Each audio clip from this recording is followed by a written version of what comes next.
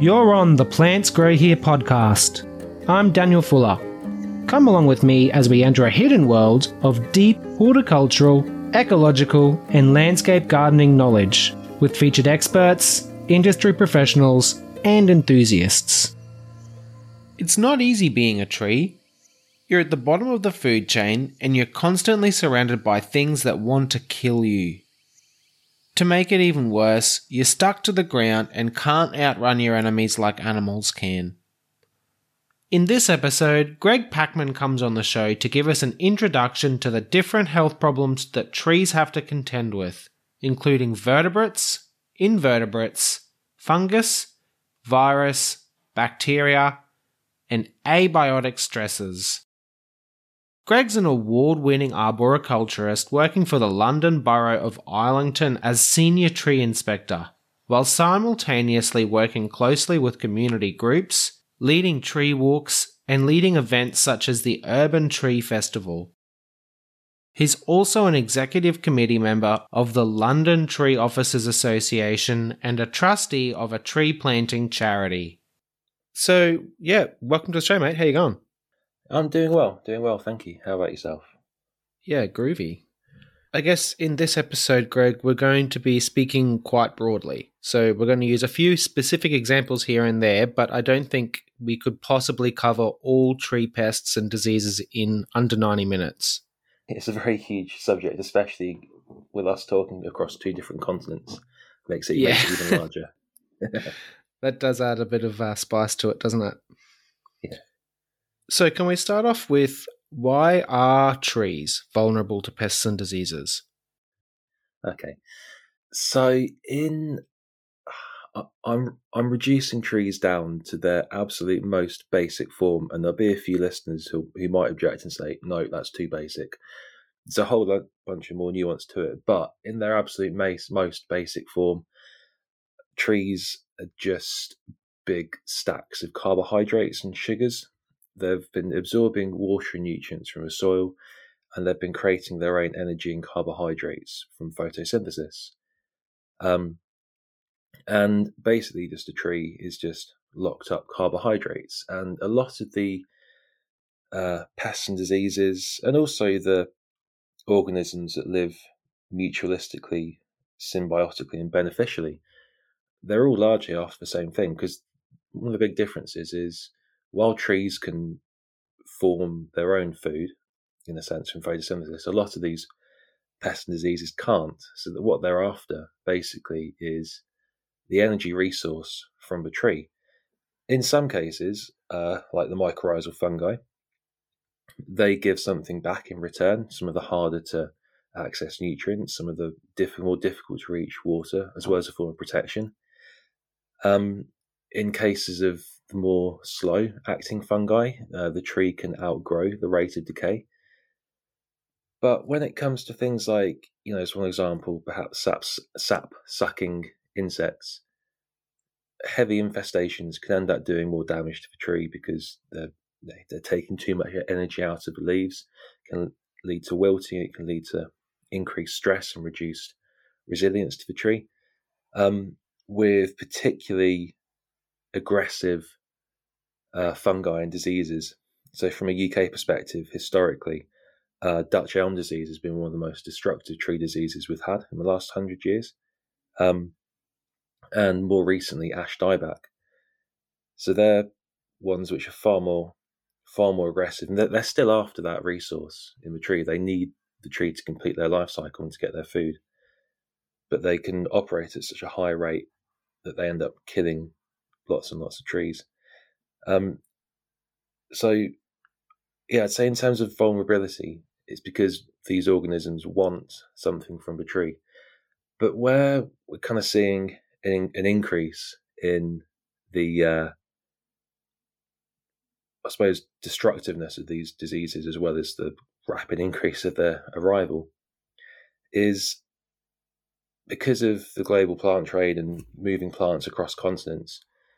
You have a tree disease or a fungi, a bacteria, which has sort of evolved in the ecosystem with the native trees over millennia, that has its own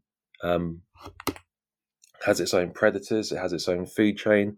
The trees and the plants of it have got a form of defense. But where you have introduced and new diseases and pests, they're being brought into an environment where there's no natural predator, where all of a sudden it might have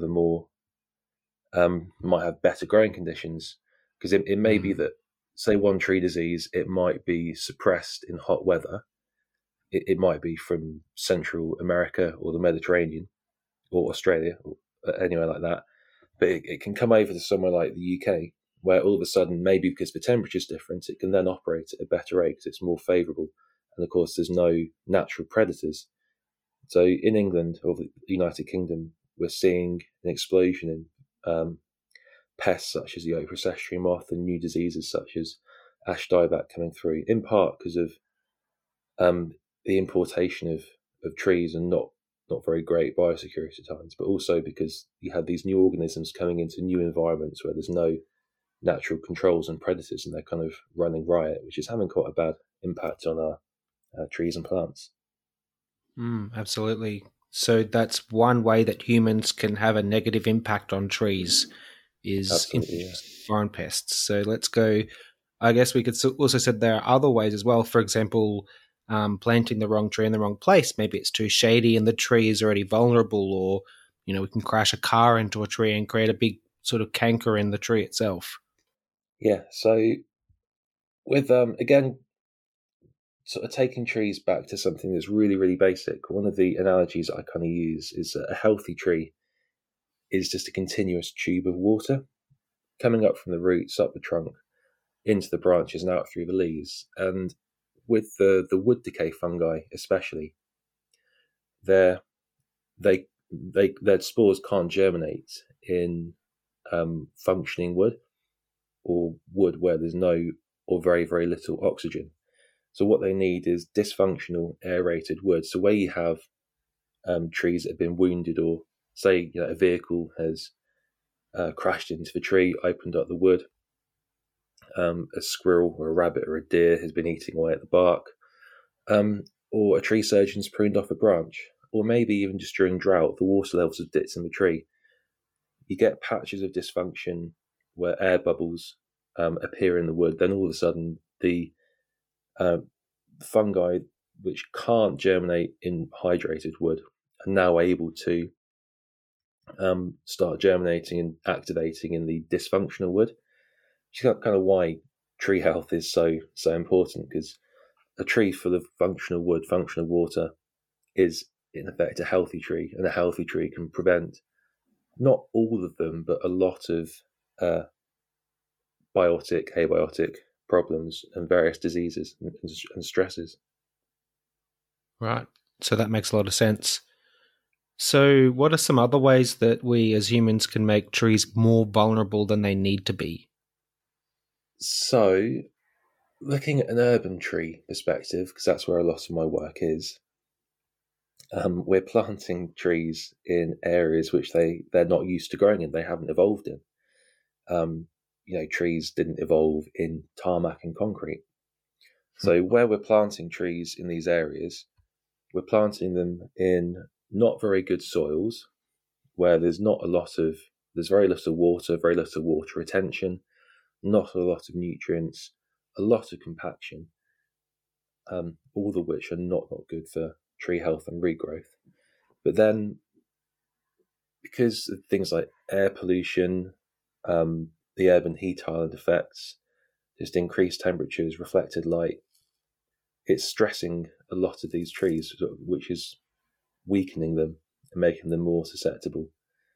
One of the big overlooked problems is soil compaction. It's really a very insidious problem, and it's because it's underground. A lot of people just don't take any focus on it. The amount of events and places I've been to where I've seen cars parked up right to the base of a tree, construction workers storing materials right at the base of a tree, all of which is compacting and treading down soil particles, which makes it more difficult for roots to grow through, makes it more difficult for water to move.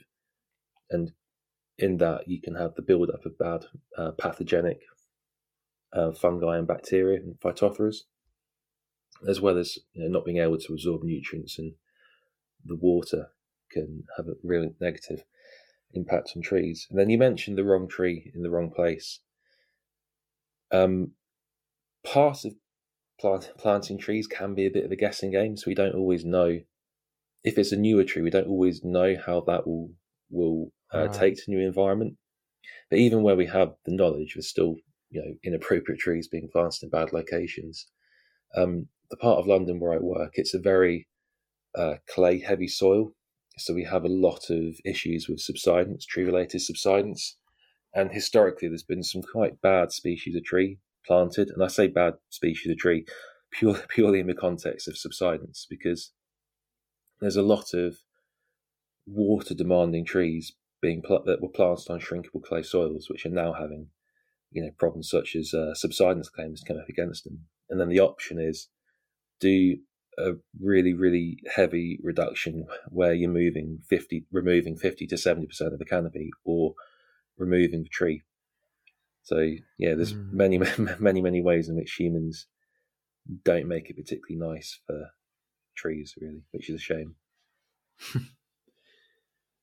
So now I'd like to go over some of the major types. So let's start with vertebrate pests. So the biggest ones. What are some of the signs and symptoms of a vertebrate pest? How do they affect plant health? And what are some of the best ways that we can deal with vertebrate pests in general? Can I include people as vertebrate? Yeah, of course. Okay, so planting the wrong tree in the wrong place is a big problem. People not really appreciating and realizing how trees work,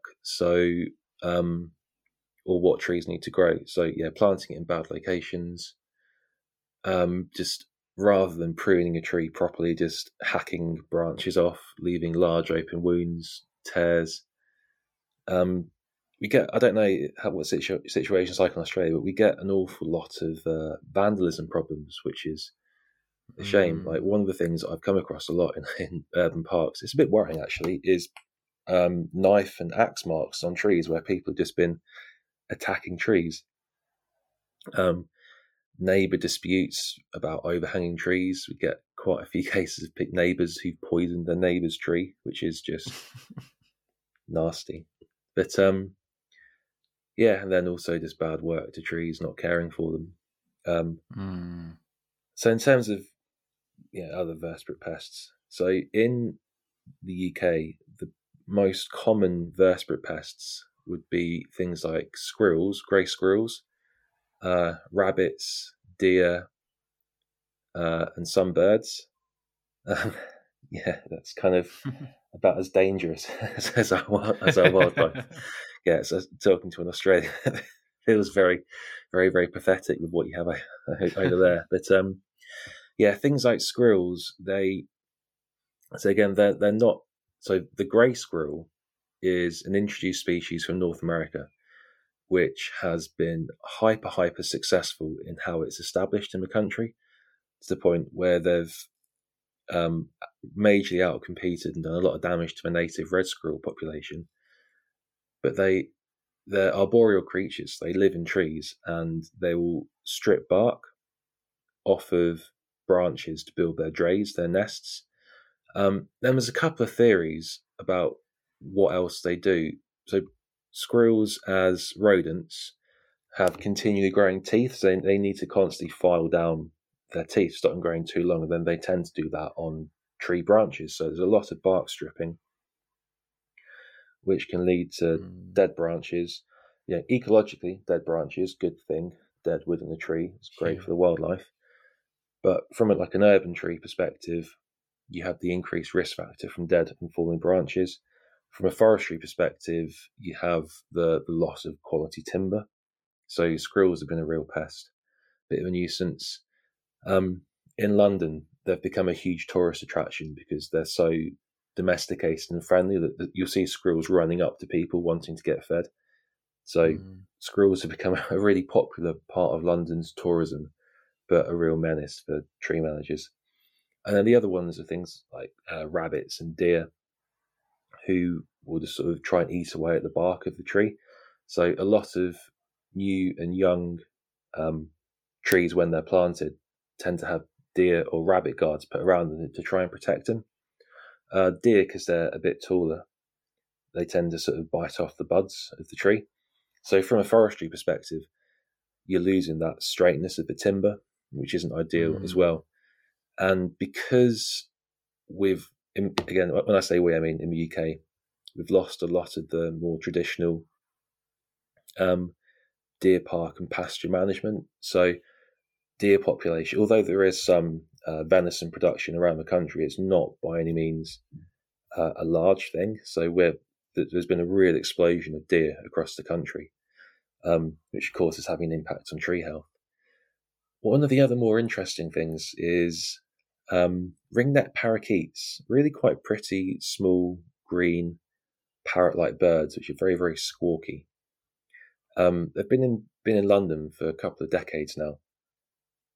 There's a whole range of theories as to who introduced them. My favourite one is that Jimi Hendrix brought them into the UK somehow.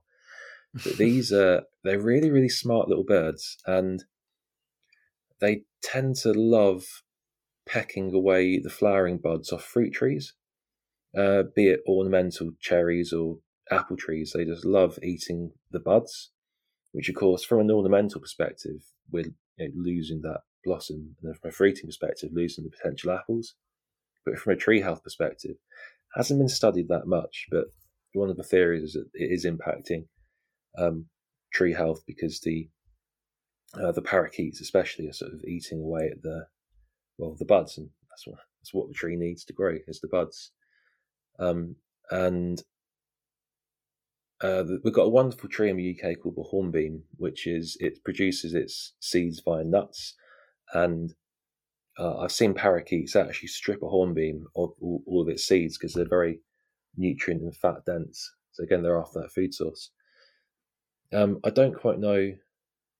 Yeah, I don't know enough about the Australian vertebrates other than I think koalas are fairly docile in trees. So I don't know if they're classed as a problematic species.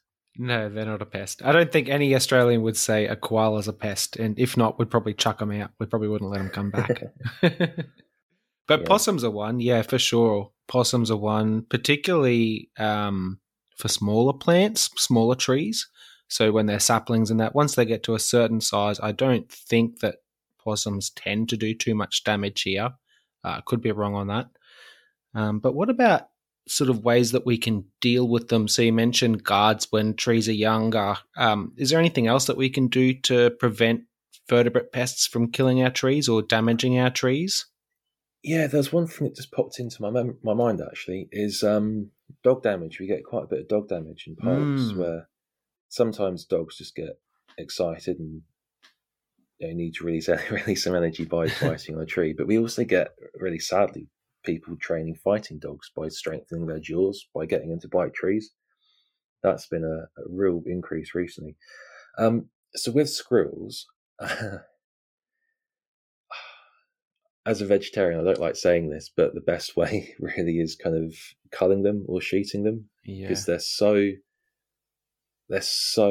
successful at reproducing. There's a lot of animal welfare groups who claim that you can somehow infuse a contraceptive type thing into their food, but I don't know how successful that would be. But traditionally, historically, a lot of the pest control with vertebrate pests has been culling, squirrels and deer. If the meat can be sustainably used for people to, I think squirrel meat, from what I'm told, is quite good, very lean meat, and venison is a really high quality, healthy meat as well. So if they can be used that way, I think that's a good thing. But I suppose in the more humane ways, then squirrels, there's not really too much else you can do to control them, because every squirrel-proof bird feeder I've ever come across for squirrels are too clever. They get through. So squirrels are almost they're too clever for their own good. But things like deer and rabbits, you can put rabbit guards and deer guards. You can try and exclude areas, so deer fencing, because then you don't just have the trees that are benefiting, you also have the general wildlife and ground flora improving as well. Again, parakeets, there's not a great deal you can do to stop them other than preventing invasive pests coming into the UK or into any country, really. Yeah. So I guess the opposite of vertebrate pests would be invertebrate pests. So that means any pest that doesn't have a backbone. So, mollusks, insects, that sort of thing. Can you walk us through some of the biggest sort of offenders, I guess? You mentioned sapsuckers before, that would be one of them. And how do they affect plant health, and how can we deal with them? So I suppose from a horticultural perspective, one of the better known invertebrate pests would be aphids, I suppose. They're just one example, perhaps the best example, of sapsuckers. So these are just small insects which get their food from drinking sap and energy out of tree leaves. In many cases, they can go about their business without doing too much damage to the plants of the tree. There's a number of diseases. There's a particularly nasty one, a bacteria called Xylella fastidiosa, which is devastating olive crops across the Mediterranean. That's spread through sap-sucking insects. Fortunately, as far as I know, not aphids, but there are. So that's a byproduct of some invertebrate pests. But in extreme cases, they can be far too numerous and take too much sap and nutrients out of the tree or the plant, so that can really, really weaken the trees or the tree's energy resources and also its defense. From a bioculture perspective, from my perspective, the invertebrates that I deal with the most tend to be either caterpillars or invertebrate larvae. So one of the bigger problems that we've had in the last 15 years, I suppose now, is an introduced caterpillar moth species called the oak processionary moth, which is actually quite a pretty little caterpillar. It's like a black and white caterpillar. It's very, very hairy. And they're very sort of gregarious caterpillars. They sort of hang around in big groups, sometimes anywhere between 10 to several hundred. But the problem is that these hairs that they're covered in are poisonous. It's part of the caterpillar's defense mechanism. It's a toxin called thermotopin or something like that. If you touch it, it can bring out a very, very nasty rash. But so these caterpillars, they can, the moth lays the eggs on a tree. They hatch into caterpillars. The caterpillars then eat their way over the leaves. I've never seen it myself in the UK, but there have been cases, particularly in the Mediterranean, where a particularly bad infestation can completely defoliate a tree. So then, of course, if the tree doesn't have any leaves and it's not photosynthesizing, if it's not photosynthesizing, it's not creating energy. If it's not creating energy, it's not growing and it's not defending itself. So fortunately, from a tree health perspective, the oak processionary moth is more of a human health risk because of the rash, and it's very, very difficult to naturally remove the hairs, and that they create nests, like webbing nests, to hatch into their adult form of moths. But so that's sort of there on the tree for several years, and if you touch it, then you're going to have a nasty rash. And there's very, very few predators of that species, natural predators, because it's an introduced species. In the earlier instar forms of the caterpillar's development, some of the native birds like blue tits and robins can eat the caterpillars, but that's before they get their toxic hairs. So after that, they're almost they can't be predated, basically. There has been a wasp, well, not a wasp, but a fly, a Carcelia fly, found, which is a natural predator. So that's quite an interesting example of one of what's happening. But one of the other invertebrate pest problems is some beetle and moth species where they lay their eggs inside the tree and then the larvae eat away at the wood inside the tree. One of the worst cases, which fortunately isn't established in the UK yet, is the Asian longhorn beetle, which is also another really, really attractive beetle. Again, it's a lovely black and white, quite a large beetle, about 4 centimeters long, I think. But that's a bit unusual for some beetle species, in that the larvae can actually eat away through living wood, as far as I know. And in China especially, it's been a huge, huge, huge problem, where the larvae have basically been killing a lot of trees such as poplar and box elder, which are quite economically important trees over there for timber. So the larvae are just munching away through the tree, killing the tree. The trees then fall over. There's no timber value left. There's a dead tree. There's no economic value, which is what the trees are grown for. There have been a couple of sightings in the UK, but they've been dealt with and eradicated.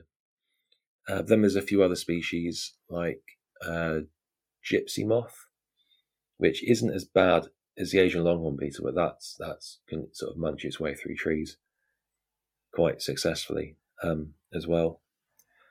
So with the more native invertebrate pests, there are quite a few effective natural control measures, but with the introduced invertebrate pests, one of the big problems is there's no natural predators. Being able to responsibly control them is difficult to the point of impossible, and sadly a lot of the control measures are basically almost like a scorched earth policy of just fell, burn and destroy the affected trees. Right, so it's back to the IPM again, isn't it, I guess? So if we can get it off with our hands, or, maybe not so much with the itchy caterpillars or with some of the massive amounts of trees that you have to work with in a job like yours. But ideally, we'd be hoping to increase plant health and go through our IPM and leave the most harmful chemicals until last. Absolutely, yeah. Because one of the problems with the oak procession moth is the way you can spray an insecticide over the tree, and it's very much a case of, right, which is the least worst option? Because one of the worst ones, which I think has now been banned, fortunately, it's just a blanket covering of it destroys everything on the tree. So you spray it and you're not just getting the caterpillars, you're getting every invertebrate species, killing it, which is tragic. But there is a less worse option which only targets Lepidoptera species, so caterpillars. Unfortunately, because of the time of year when the caterpillars emerge of the processionary moth, it tends to be a couple of weeks before the native species, so you can spray a targeted insecticide over the tree. In theory, it only targets Lepidoptera species, and at that time of year, it should only be affecting the OPM. So that's like, so I refer to it as the least worst option, but it still has a wider collateral impact. Totally. So now let's move on to some of the main fungal pests. What are some of the signs and symptoms that you look out for, and how can fungus affect plant health, and how can we deal with different fungal pests? So when it comes to fungi especially, there's thousands, if not millions, or there are millions of species of fungi. But when it comes to trees, there's definitely thousands, hundreds of thousands, maybe even millions of species that have an impact or a role with trees. And in a lot of cases, the fungi can be working beneficially. So the mycorrhizal fungi, where the fungi are taking carbohydrates from the tree, but in return giving the tree increased water uptake as well as other nutrients. That's a very beneficial symbiotic relationship. You can have the saprophytic species, so they're the dead wood decayers. So those are the ones which are absolutely no issue to the tree at all. They're just decaying dead wood, be it dead wood on the tree, either in the heartwood or on branches, dead branches, or they're decaying the dead wood on the ground, sort of taking it back into the soil. So they make up the bulk of species. But then you have the more, so there's a movement in the UK, this group called the Ancient Tree Forum, and a few other more ecologically minded tree-based people you can get very, very upset if you use the words like attack or pest or pathogen when it comes to fungi. I get where they're coming from, but there are, looking at it from a risk perspective, there are definite issues surrounding some fungi. But again, what I said about trees being sticks of carbohydrates, one of the key distinctions is trees create their own carbohydrates. Fungi can't create their own carbohydrates. They're more similar to us in that they need to take their food from other sources. So all fungi, to varying extents, they're interacting with trees because they need that carbohydrate, that sugar resource, which they can't generate themselves. And in the majority of cases, that's completely fine, can be very beneficial. But you can have the real nasty fungi. Again, so I'll just jump from one thing to another very quickly here. So again, fungi is such a broad kingdom that you have the, like the fairy tale toadstools, you have the mushrooms that you can buy in shops, you have, truffles, you have these amazing bracket fungi on trees. But then you have microscopic fungi, which produce almost no fruiting bodies. And then you have other ones which aren't pretty or attractive fungi. You wouldn't really notice them, but some of them can be very, very destructive to trees. So a couple of examples of particularly nasty fungi-related tree diseases. Dutch elm disease has been one of the most globally destructive. Sweet chestnut blight. In North America, that's been devastating. Cankestena plain, Ceratocystis, is one that's doing horrific damage across mainland Europe with the plane trees. And these are all fungi which are vascular wilt fungi. So part of their life cycle is they can infect a tree. So something like Dutch elm disease, the fungus comes in on the back of the elm bark beetle. So that's something I didn't mention about. I don't think I mentioned it on invertebrate pests. It's the transfer of other fungi. So the elm bark beetle burrows into the branches of an elm tree to lay its eggs, and in doing so passes on the Dutch elm disease fungus. You have something like ash dieback, where the spores are spread on the wind. They land on the fresh leaves of the ash tree. They sort of burrow in, and then they start doing their thing to create their new spores for the next generation, end up killing the tree.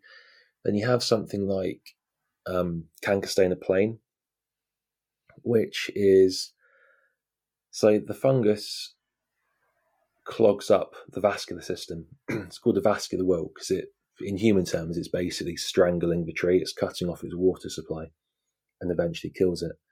And these can act very, very quickly, and they can spread very rapidly. So with Cankestena, it can either spread via root grafts through root contact, or if you prune an infected tree and then use the same equipment and chainsaws to work on an uninfected tree, you're spreading the fungus, the disease that way. So there's a canal in France called the Canal du Midi, which is a World Heritage Site because of the plane trees that are lining this canal. Those plane trees are being devastated from that disease, which is a real worry, real shame.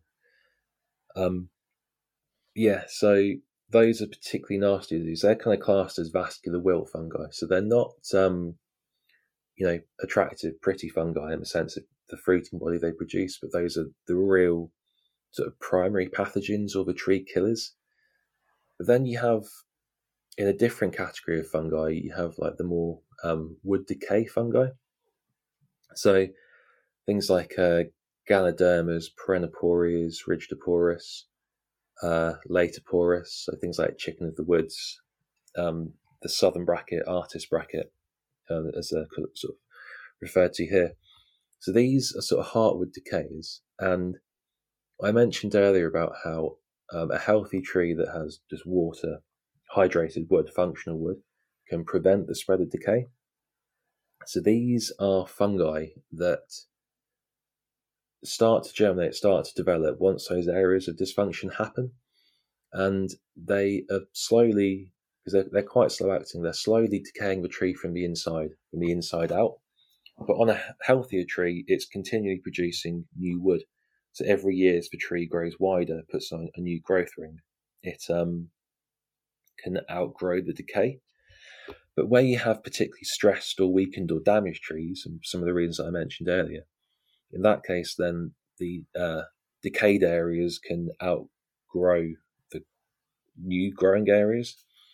And when you have events like strong winds or hurricanes, all of a sudden the wind forces upon the tree can exceed the tree's remaining strength, and then you start to have trees blowing over, which in a natural ecosystem is part of that cycle of life.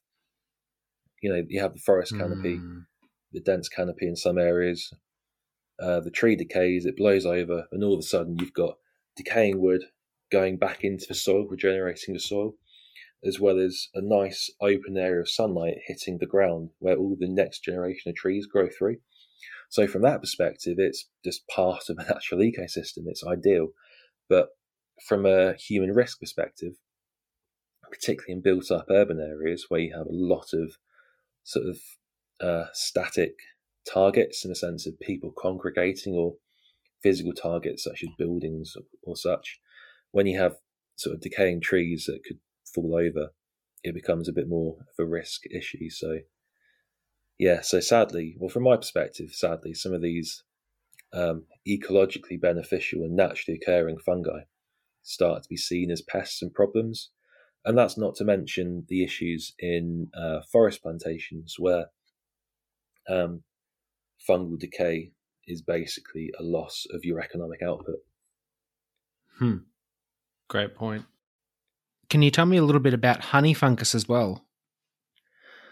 Yeah, I'd love to. So for me, honey fungus is utterly fascinating because what I didn't touch upon is that one of the things that can make trees more vulnerable to pests and diseases is overpopulation.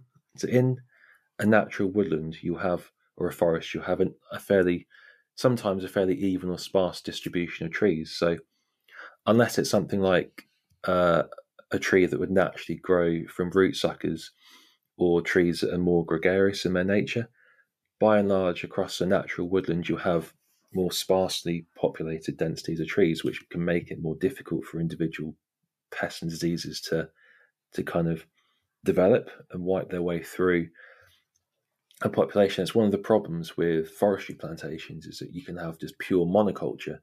So a disease that would not normally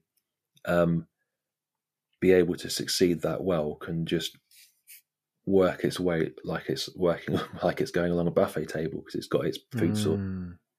But honey fungus for me is especially fascinating because it's basically nature's stump grinder. It's the regulator of the forest ecosystem.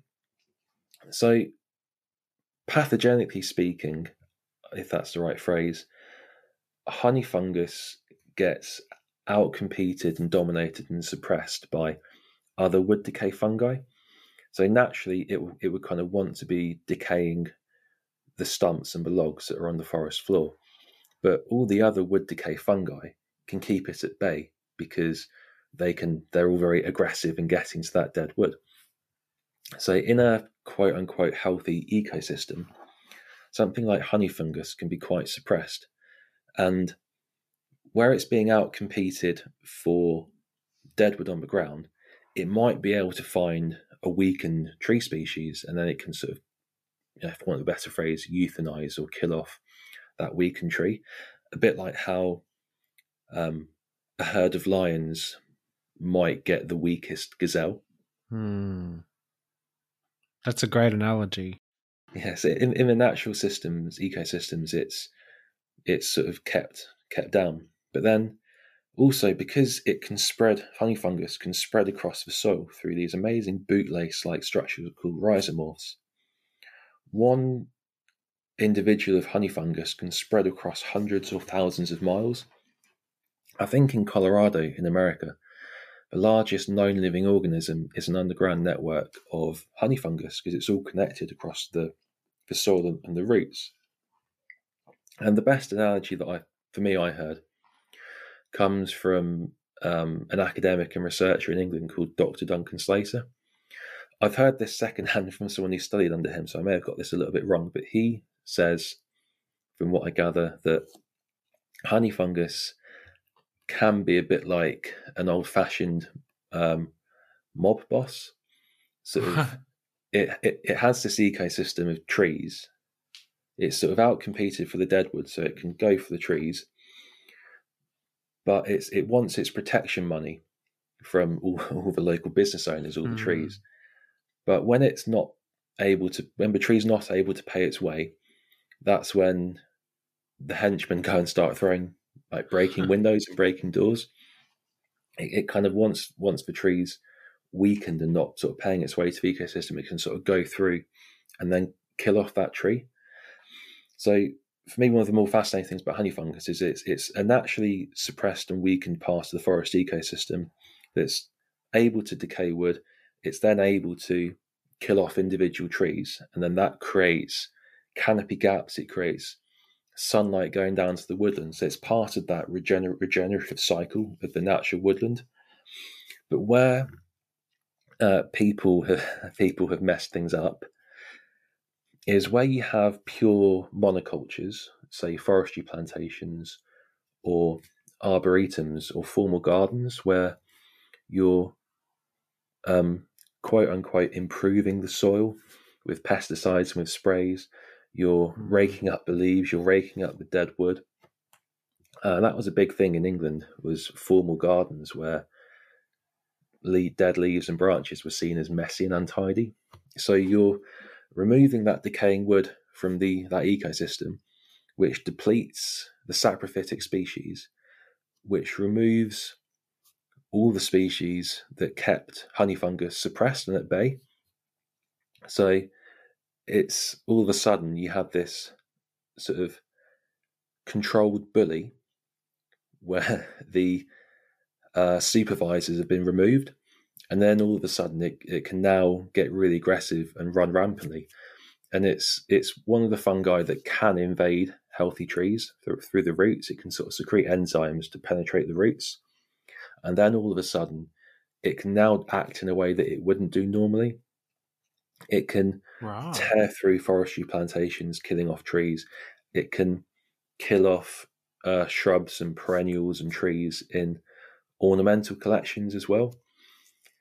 And this was a huge problem in like the 70s and the 80s and the 90s in the UK, particularly in arboretums and formal gardens. There was huge problems from honey fungus.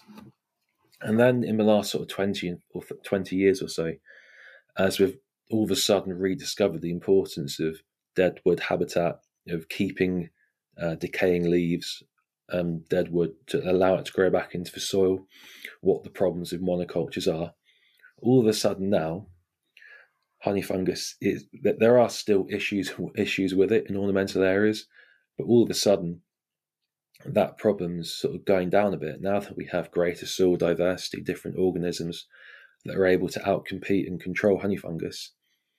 It's becoming less of a problem, as I see it as being less of a problem from what I understand anyway. So that, to me, honey fungus is utterly fascinating anyway, but I just find that particular example just incredible, with how when you take basically what is, of course, the problems of people, but when you alter that natural ecosystem, you put things out of balance, all of a sudden these more pathogenic or species that may have been a bit more benign then become pathogenic. And yeah, I find that perhaps one of the best examples, but so fascinating as well. And Yeah, I just got a big thing for honey fungus. Find it amazing. I love the analogy. I can't remember where I heard it. Some magazine, some science magazine, and they said that mycorrhizal fungi play a stockbroking role, and I just love like this fungi stuff. They're so weird, man. So they're like constantly trading nutrients from different plants through their connections and stuff, and deciding, you live and you die. Yeah, that's very much it. I mean, I can't point you to any references, but I have heard and read cases where mycorrhizal fungi were implicated in the decline of some trees because the tree wasn't doing what the fungus needed it to. It's not the same thing as the honey fungus, but I think it's a similar thing. And yeah, like you're not paying your way. We're gonna take your pound of flesh, basically.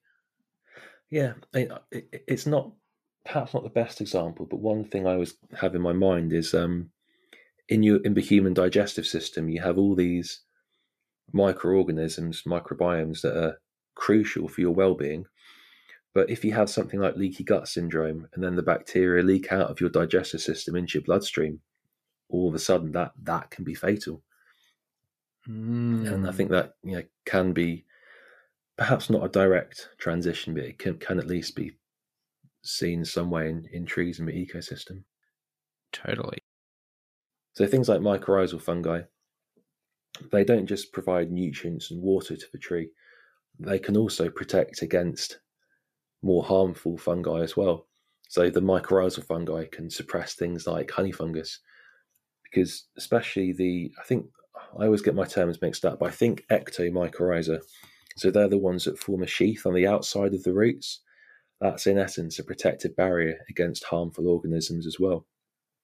So again, part of that healthy soil ecosystem is a tree with mycorrhizal fungi, because as much as anything, it's just a perfect form of defense as well for the more pathogenic species.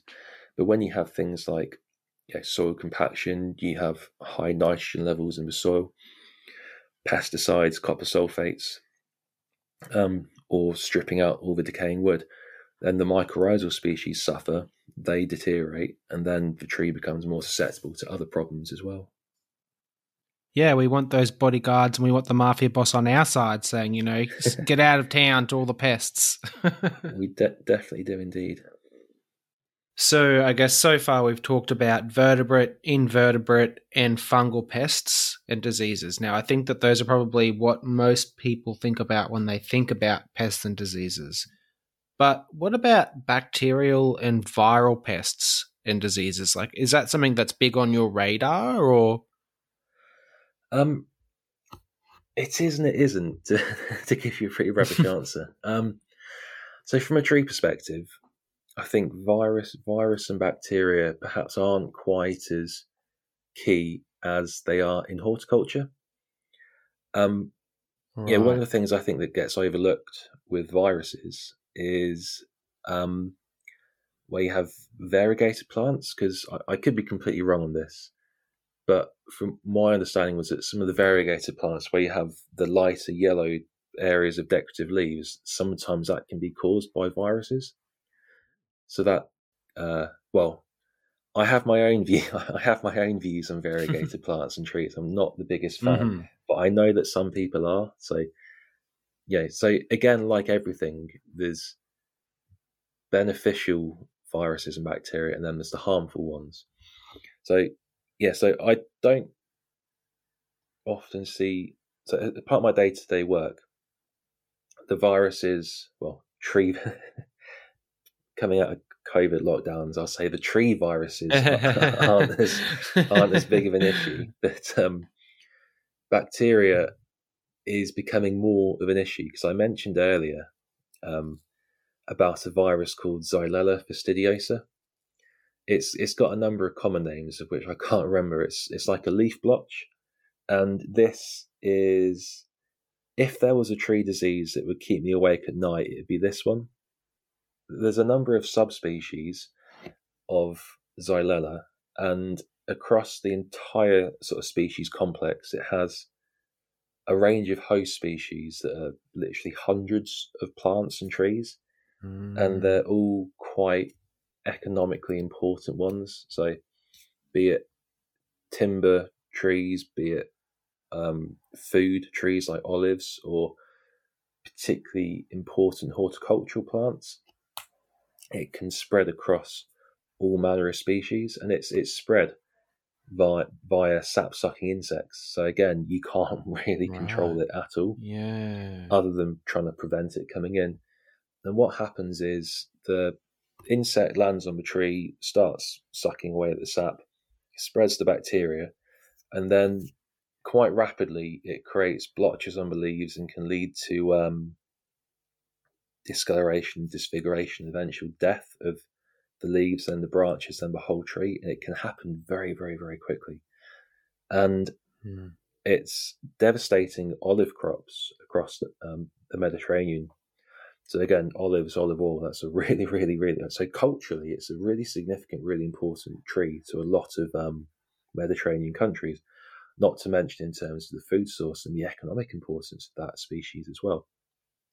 But that's one species being affected, and there's hundreds of host species, be it bedding plants and trees. And one of the problems, big problems, is so the system that we have in the UK is it's known as a notifiable pest and a quarantine pest. So if you see symptoms of this disease, this bacterial disease, you have to notify the Forestry Commission, who are their kind of our government department for trees and tree health and biosecurity. If they confirm it, they'll basically destroy that host plant, and then they'll destroy every susceptible host species in like a 5-kilometre radius, which could be a lot. Yep. And then there's basically a replanting ban for several years of susceptible species as well. So I'm very, very glad that we don't have that in the UK, and doing our absolute best to prevent it. And this is basically where biosecurity and responsible sourcing comes in of trees and plants. But that's to me is the worst example of a bacteria affecting trees and plants. One of the other ones that we do have is it's a Pseudomonas bacteria, which predominantly affects, well, what I didn't know until didn't know until recently is that there's a human Pseudomonas which affects lungs. But in terms of plants, you have these sort of black weeping lesions on the trees. That's where areas of cambium have been killed off.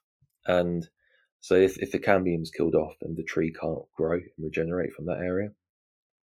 So you have these sort of coppery, browny black lesions coming out of the tree. It affects Aesculus species horse chestnuts, which are not strong and quite brittle trees anyway.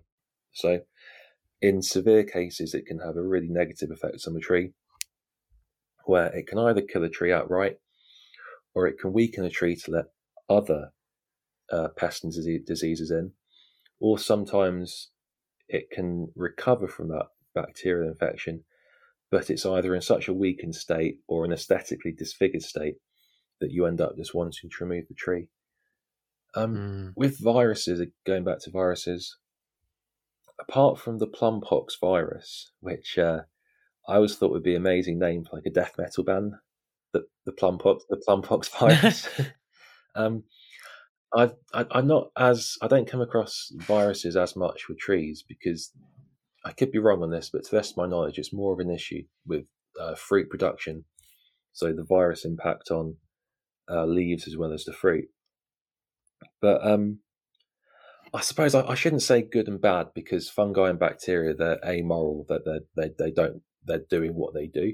But in terms of beneficial and harmful, part of the natural ecosystem, the viruses and the bacteria have a really, really, really important role in just the natural recycling of nutrients. So although we predominantly see fungi and invertebrates as the main decayers, bacteria and viruses have a really important role in breaking down nutrients, and sometimes being the primary agent that can break down dead wood to then allow other species to come through. So although they are quite most commonly seen for their negative interactions with plants from like an ecosystem perspective. They do have some species do have a very important role in overall plant and tree health as well as our natural ecosystems. Absolutely. So I guess that's one other reason why we just need to keep away from the chemicals unless it's as a last resort, because anytime Absolutely. you're spraying fungicides, bactericides, or I'm not quite sure what you call viral chemicals, virucides. I've got no idea. Yeah, you're going to you're affecting the whole ecosystem. Yeah, especially because I know that quite a few of these insecticides and fungicides contain things like copper sulfates and stuff, which will have a negative. Say you spray an ornamental tree in your garden or your arboretum, there's going to be drift off, which will land on the soil, and then without intending, you're killing off the soil bacteria and the soil fungi, which are exactly the things that you want in a good, healthy soil. Mm-hmm. Not to mention, it's also, if it's a systemic chemical, it's going to be in the roots and it's going to go way further than what you could even imagine. Absolutely, yeah. So what about abiotic diseases? What does the term abiotic disease mean? So abiotic is non-living. So vertebrate and invertebrate pests are living, so they're biotic factors. Human damage to a tree is a biotic factor. Fungi are biotic, but abiotic are things that, like I said, they're non-living. So it can range from anything from forest fires to climate impacts to floods to droughts to natural phenomenon. And then you can have things like salt stress from spraying salt across a car park, physical wounding. So one example is in London, utility companies, infrastructure companies kind of almost have a free rein to do what they want. So they quite often put their diggers through tree roots when they're digging up pavements to put in new fiber optic cables. So that's a biotic problem, which is causing damage to the trees. Soil compaction, I said that earlier, that would be a biotic factor. It's an abiotic factor that would then lead to biotic problems. If I got that the right way around. Abiotic problem leading to yeah. So those are kind of, so in themselves, well, I suppose, depends how you define disease. So I suppose my understanding of a disease is something that negatively impacts the long-term health of the host species. So I suppose you could class the impact of abiotic problems as a form of disease, but they definitely open up, well, they cause stress. They cause stress to the trees, they damage the trees, and they open it up to other biotic diseases. But one example that I would use so I'll use an Australian example that I do know. So a couple of years ago, I read an article about in Melbourne.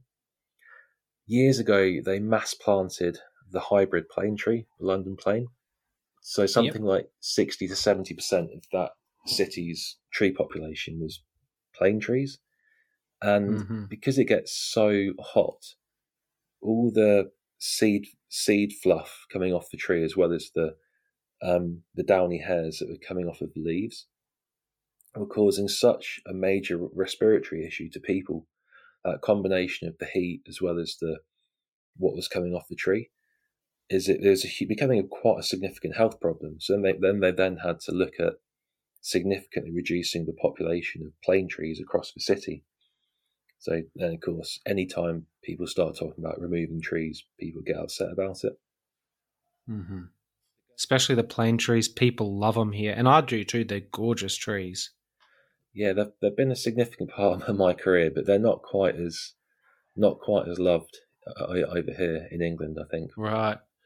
I think that the respiratory thing is an issue. As someone who has mild asthma, I don't love that aspect of them. Oh, it's horrible. I've developed a bit of an allergy to it in recent years, which is ironic for me, given that the bulk of my job revolves around plane trees. But it's horrible. It's like breathing in fiberglass or having it stuck in your eyes. It's I've blown it in the past with blowers until I learned, no, this is the plant that does this to me every time. Yeah, there's it's outside Buckingham Palace in London, which is where the Queen's residence. We've got this road called the Mall, which is lined by London Plain. It's a really, really wide road because allegedly it had to be wide enough for a plane to take off down the road in case of an emergency. Anyway, so it's lined with London Plain, so you get these waves of like these sort of yellow fluff all over the road because of the seeds coming off of it. And when it's windy, you just have these cyclones of London Plain seeds, and it's horrible. It's really, really horrible.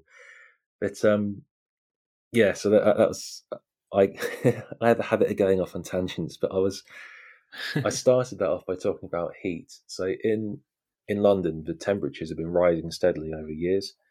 We just had a 34-degree day recently, which from an England perspective is horrible. It's very, very hot.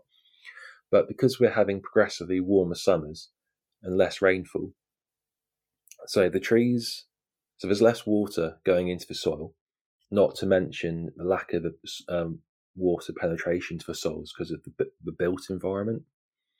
So drought stress is becoming more of an issue because of lack of water availability, and then higher temperatures basically mean that the temperature becomes too hot for trees to photosynthesize effectively. So the trees will self-regulate their energy use and their water loss by reducing their own photosynthesis. On trees like the silver lime, Tilia tomentosa, they have this amazing trick where they can just flip the leaf upside down to sort of show the silvery side to reflect the sun away, which is amazing. Or in many cases, like the London Plain, you get to July or August and then they just shed their leaves. So I've seen streets in London in July and August where you'd think it's October or November because of the leaf loss. So again, that of course has an impact on tree health because if a tree's not photosynthesizing, it's not creating energy, it's not putting that energy into growing, it's not able to defend itself. So that to me is one of the bigger abiotic problems is the impact of climate change and the increase of temperatures, the impact of how temperatures increase, but also the lack of water availability. And I mentioned soil compaction earlier on, so those are kind of really, really bad problems. And then salt stress as well is a big, big problem because over the winter we grit and salt our roads quite often.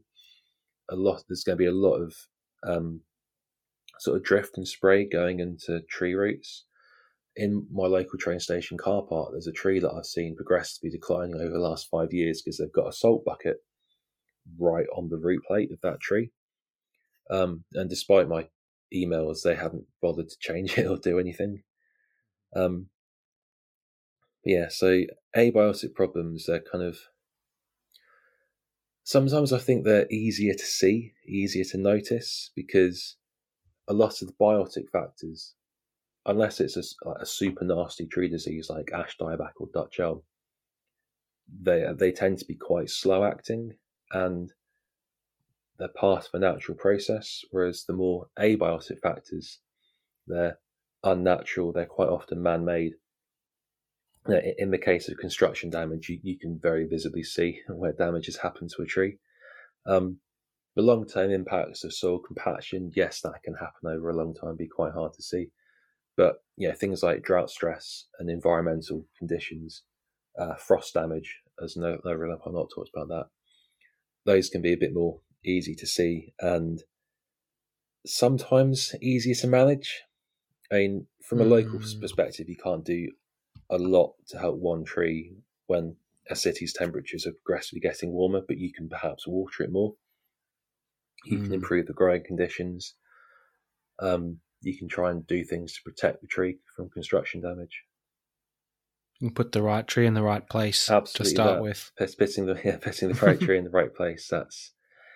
Sometimes I have a bit of an issue with that saying because it's not often nuanced and caveated by what could be the right trees and what are the right places, but it is very much a fundamental thing of the best thing you can do when planting a tree is making sure that you've got the right species of tree for that environment.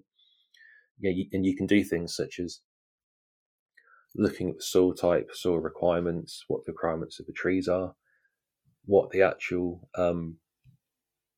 ultimate height and size of the tree will be, what the water demand of the tree might be, and what are the potential issues that might come from the tree as well.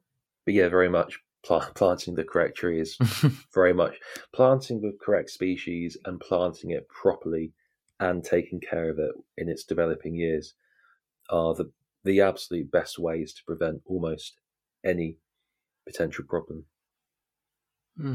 Well said, Greg. Thanks. Mate, there's one question that I always like to ask my guests. Is there anything else you'd like the listeners to know about? Okay, I'll say a couple of things. I'll try and be as concise as I can. So I do a lot of public engagement work with trees. I do a lot of tree walks and presentations, and I kind of have a few golden rules on my walks that everyone has to stick to. And the first and most important one is every tree that on the walk, every tree that we come to, but every tree that you go and see, touch the tree, physically feel it, smell it, get to know the tree. Because once you start getting more tactile with it, you start to experience it in different ways. You can just the feel of the bark, the texture of the leaves, just the sound of the wind through the trees. You can have certain species such as walnuts or liquid amber for sweet gum, where if you crush the leaf, you have the most amazing aroma coming from the leaves, which ironically is the tree's inbuilt insect repellent to prevent the sap-sucking insects, but to us it smells amazing. So to me that's just one of the most important and best ways to have a deeper interaction with trees and plants is just something as simple as physically touching and sensing the tree. The other one, my other golden rule on my walks are that there's no such thing as stupid questions, just my or someone else's ability to give a good answer or not. And to your stupid question could be somebody else's crucial question that they don't know. And also just not comparing yourself to other people in terms of where you feel your knowledge is. I do that especially on my tree identification walks. Is everyone's on their own journey very much, be it mental, spiritual, physical, or educational with trees and plants. I feel it's very much a personal journey and exploration. So unless you're taking inspiration from somebody else, I always say just don't compare your own progress and knowledge to other people's, because you'll always find a way to think, I'm not as good as that person. Then, in terms of what I'd love to see, I don't know what it's like in Australia, but in the UK, our legal protections of trees are really, really inadequate. We have tree preservation orders, which do offer legal protection to trees, but they are predominantly based on visual amenity. And it's based on a very 1980s definition of what makes an attractive tree. I see them as quite inadequate for the modern world. There's no real heritage designation for our trees. There's no legal automatic protection for ancient trees. We've got trees in the UK that are 2,000 plus years old with almost no bespoke legal protection for them as ancient trees.